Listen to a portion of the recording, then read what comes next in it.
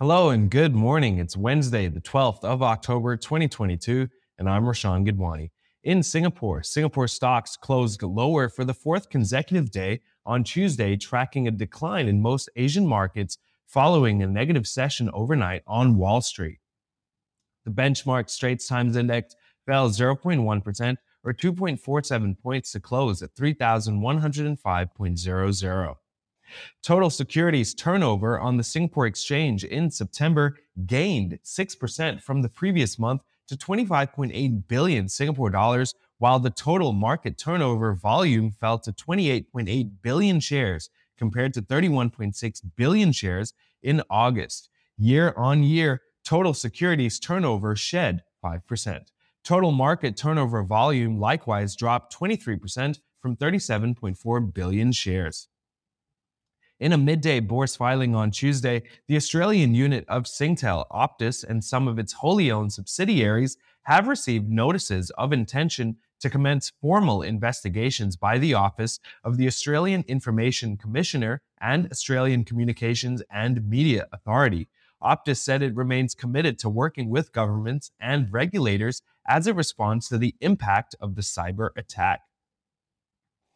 Trek 2000 International founder Hen Tan was sentenced to 16 months imprisonment on Tuesday for engaging in conspiracies to falsify accounts, forge documents, and deceive external auditors of the firm that developed the ubiquitous thumb drive.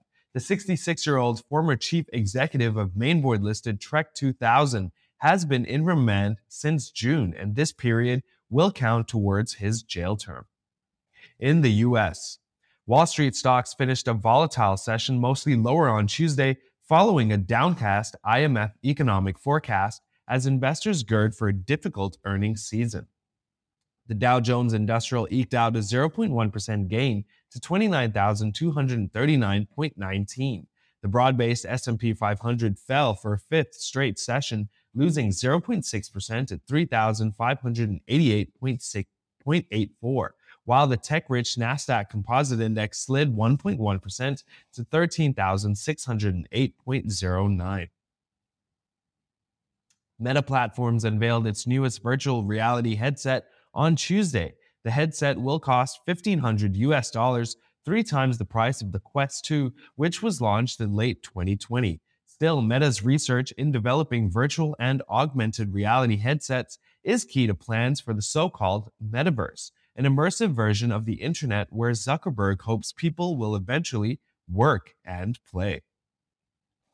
BNY Mellon is adding cryptocurrencies to assets that it holds as a custody manager. BNY formed a unit in 2021 to develop solutions for digital asset technology, tapping companies Fireblocks and Chainalysis after winning the approval of New York's financial regulator earlier this fall to store digital currencies and allow customers to use one custody platform for both its traditional and crypto holdings.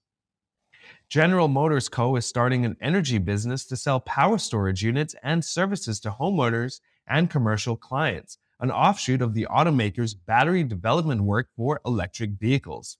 GM said the new division, called GM Energy, will help customers transfer electricity from an EV or battery storage box to a home or building as a way to protect against power outages and transfer electricity to the grid during off-peak times.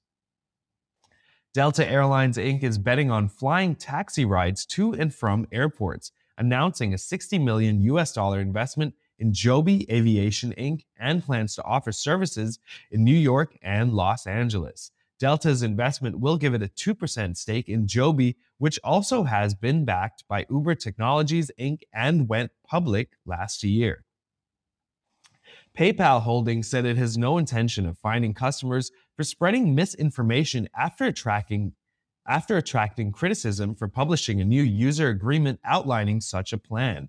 The issue gained traction over the weekend after the company published policy updates prohibiting users from using the PayPal service for activities identified by the company as the sending, posting, or publication of any messages, content, or materials, promoting misinformation in an acceptable use policy due to kick in on November 3rd.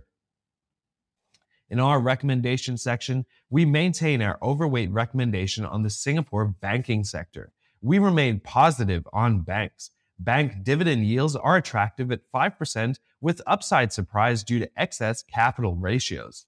Stable economic conditions and rising interest rates remain tailwinds for the banking sector.